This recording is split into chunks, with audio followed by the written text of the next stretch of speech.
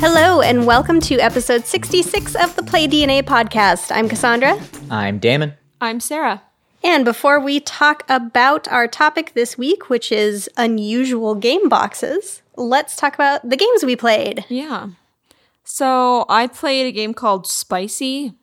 It's a bluffing game, like a card bluffing game. There's like pepper cards and chili cards and wasabi cards, and you lay them on the table, but you can lie about what you're saying you're laying down. So like they have to go in order. So you go from smallest to largest. So if you don't have like an 8 and you're that high, you can just lie and say, I have an 8 wasabi, even if it's like a 2 pepper. And then if someone calls you out on it, they have to either call you out on the spice itself or the number. So they have to write, it's like a 50-50 thing. So that was pretty fun.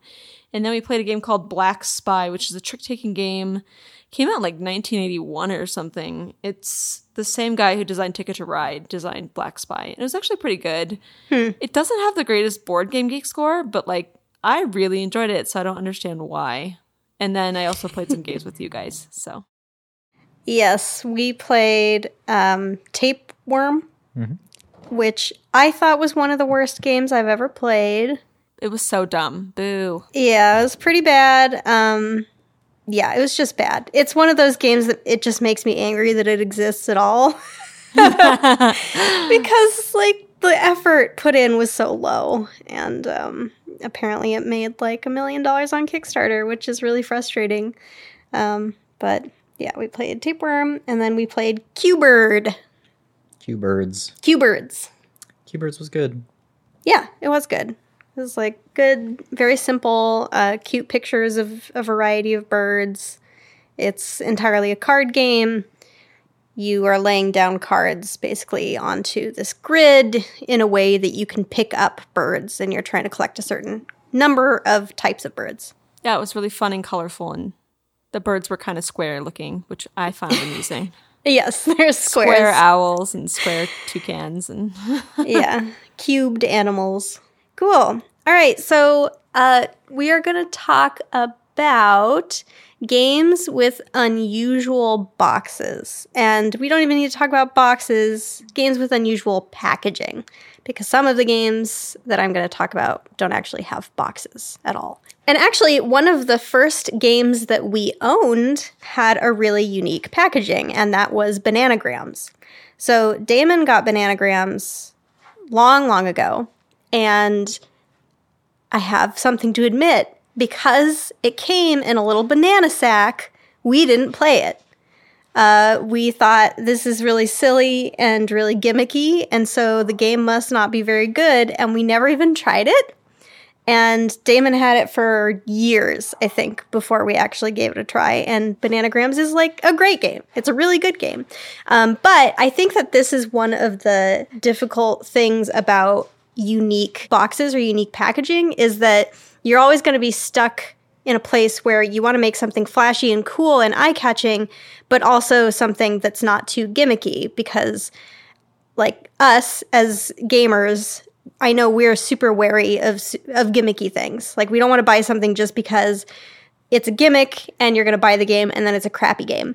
And sometimes you see a game in a store and it's got really interesting and cool packaging, but I know for me personally, I automatically think it's probably a really bad game. I don't know. Do you feel like you ever do that? I judge everything I see, so yes, I'm sure I have, but I can't recall a specific game that I've done that for, but I know I've done it. Well, I know one that we have never played, but we're very drawn to is Ramen Fury. Yeah, I still want to play Ramen Fury. It's actually not bad. I've played it. Ramen Fury is a game that comes inside of like a crinkly plastic package like you actually buy ramen noodles in, which is so clever and so fun, but I look at it and I'm like, oh, that's probably not good. So, and that's the problem is that like I'm probably unfairly judging it because there are other games that have gimmicky kind of boxes that I'm totally on board with. So I think it can kind of go both ways. Some of my favorite really unique game boxes that I can think of are things like Biblios. Biblios is a really cool box. It's about building a library, and the box looks like a book. It looks like really convincingly like a book, and it opens like a book that's latched with this little magnet thing. Wicked Witch's Way is also a book, and it's a game about casting spells, so it's kind of cool. It's like you're opening a spell book, and that one actually has like a physical metal latch that opens and closes the book, which is super cool. It's so Which I think is fun. actually better than the game itself. I think But so it's too. a really nice box. It's a really nice box. And yeah, I guess that's one of the problems, is that it can draw you in with this amazing box, and then you're like, oh, I was hoping for more from this. But hey, it worked really well for them to design this really amazing box.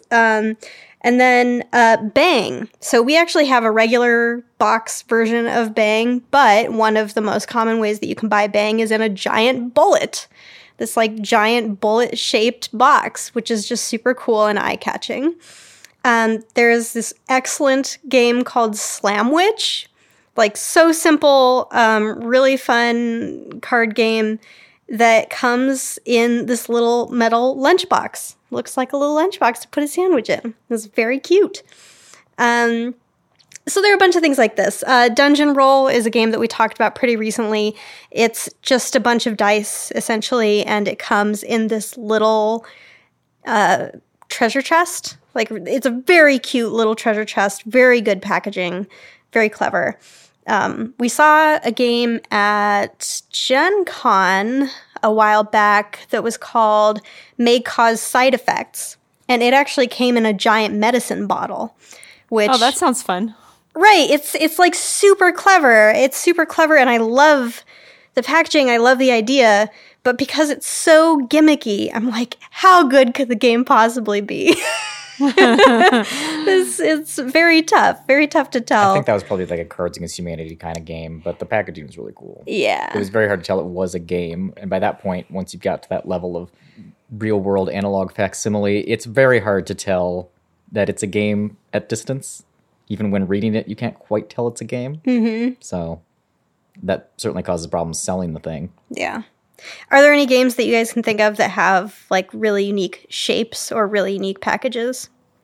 I feel like I saw, this could be totally wrong, so if I'm remembering incorrectly, I'm sorry, but when we went to PAX, I felt like I went to this section of this, I can't remember the board game name, company name, but they had like a board game in a coffin, and it was like all about like raising the dead or something. Again, I can't remember the Sounds name cool. of this company, but I remember seeing the little coffin box and thinking, that's really interesting. I've never seen a box that looks like a coffin before. And then there's other ones, you know, I have this game called Pyramix. It comes in like a pyramid-shaped sort of container because it needs to be a pyramid. But other than that, I mean, I was going to mention Slamwich, but you already did. But that's just such a funny box. It looks like a lunchbox, but it's a sandwich game. So Yeah.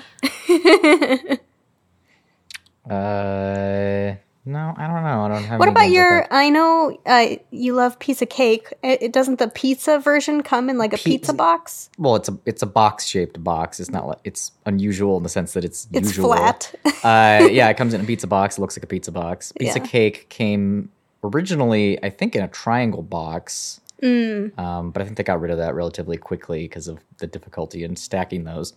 Well, yeah, Sarah, we talked pretty recently about how much you want all of your games to line up perfectly on your shelf. So how do you feel typically about these kinds of games?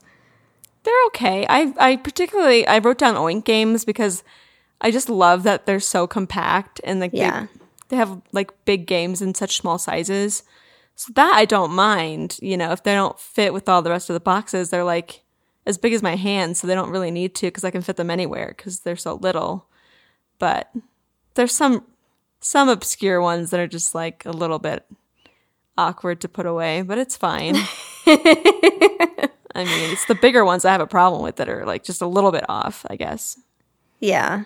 Yeah. I mean, we've talked about this a couple times, but we have a game called Connexy that we bought from a bargain store bin at Barnes & Noble because of its shape. Essentially, that's why we bought it. It's kind of a weird wedge shape, and we're just like, this is such a weird box. This is so strange. And we bought it, and I will say, it doesn't look great on the shelf because it's got this slanting side, whereas everything else has these straight sides, and it is a little incongruous, but it's still a cool box, I think. I think uncomfortably abnormally shaped games usually come in perfectly square boxes. Like Hecatomb comes in a perfectly square box. Oh, that's and it really true. should come in a pentagonal box. It should. And I'm sure we have other things that just don't. When you look at the box, it looks far plainer than the actual game is on the inside of the thing. Mm-hmm. Like Catarl is very, very odd, but it comes in a very normal game box. Yes. Like it doesn't betray at all that the thing is going to be a really weird shape. Where like Bandu comes in a relatively normal box when it really should come in like a giant burlap sack or something. Yes. Sacks are appropriate on occasion. I wouldn't mind more gimmicky boxes, to be honest. Like, I think it would stand out more than like every single thing being a rectangle or a square. Yeah, the good thing I think about strange boxes is that they're a talking point in your house. Like, they draw people's eye and they're like, whoa, what's this thing? And that's obviously the point. That's why people buy them, because they really stand out and they're exciting instantaneously, regardless of whether they actually deserve that excitement or not. Well, Shut the Box is that way. Like, that game's horrible. Yeah. But, like, it's the only game I can really keep out, like, to showcase my love of board games, because it's, like, it looks normal, and, like, people open it, they're like, what is this? And then I can tell them, oh, I'm really into board games. Like, right. Like, what don't play this that game? one. Not that one, but, like, you can play, like, all the other ones in the other room that I don't keep out because I think people would think I was a freak. So, Oh. I like keeping the Shut the Box out just because it's kind of pretty, Yeah, totally. even if it's terrible. Yep, our Shut the Box version is pretty nice looking too. And then there are some games that actually use the box in gameplay, which is another really cool thing that you don't see very often. But Like Niagara. I love that game because it uses the box. Yeah, so can you explain how it uses the box? Niagara's like a waterfall game where you're collecting gems on a river and the boats float down the river, but it's got these clear pieces that you push off the box, so it's like a waterfall. And they're fun because once you push them, the ones at the front fall down the waterfall. It's just so satisfying. I love that game so much. Yeah, so you put the game board essentially on top of the box, the open box, when you're playing it. And that allows for this little dip where you can put the waterfall. Mm-hmm. There are some other games like this. We actually just recently played Break-In Alcatraz, which is an escape room game. But the entire box is the game. That all you're doing in the game is trying to open the box further, which was really interesting. I'd never seen anything like it before. But the box starts with just like the outside of the box, and you start solving the puzzle just with the outside of the box. And then once you solve enough puzzles, you can open it, and then there's a box inside of that box, and then there's a box inside of that box, and you just keep going. I love that idea. I love boxes inside boxes. I think that's so, I don't know. It might be like one of those old 90s romantic comedies. You remember the movie Serendipity, where he like proposes to her within a box inside a box inside a box inside a box, and then she finally gets to the real box. You're like, oh my gosh, it's the box! Like finally, she got to it. Very, very clever use of the box. And then there are games like Burgle Bros. Burgle Bros has a really cool graphically designed box. It's a regular card box essentially, but if you flip it sideways, then one side of the box is printed with the image of a building. So if you put it on your gaming shelf, then all you can see really is a building. And then on top of the box, if you place it that way, is a little helicopter pad. And while you're playing the game, the little helicopter pad is actually part of the gameplay. So you're using the box while playing. That's so clever. Yeah, it's a really clever looking box for sure. I know a person who designed a game called Upstaged, which is like a pop icon game. You play various pop stars, and the box itself is one of the main mechanics of the game. So the box comes with these little fold-out stages, and they're like a catwalk, I guess, and you put these little catwalks into the box, like you slot them into the box so that the box is like the stage, and then it's got these 4 separate catwalks coming off of it. That's And amazing. in the game, part of the mechanics are that you're turning the stage so that you have access to different catwalks as you play. Very clever. Very cool that like the entire box is being used in the play, which is great. And then the other one that I remember you mentioning a few weeks ago that I just thought was so cute is you're saying that in Isle of Cats, when you open the box, like on the underside of the top box piece, it says, like, your cat can sit here. Yes. Which is so cute. That is so clever. I really liked that part. I mean, we don't have a cat, but if we were at our friend's house, he would have put his cat there, I'm sure. Yeah. But yeah. I love the games lately. There's a game of cat and mouse I just bought, but like when I was a kid, I also owned this like backgammon chess combo set where it had like a little suitcase component where you could clip it shut and then bring it with you. Uh-huh.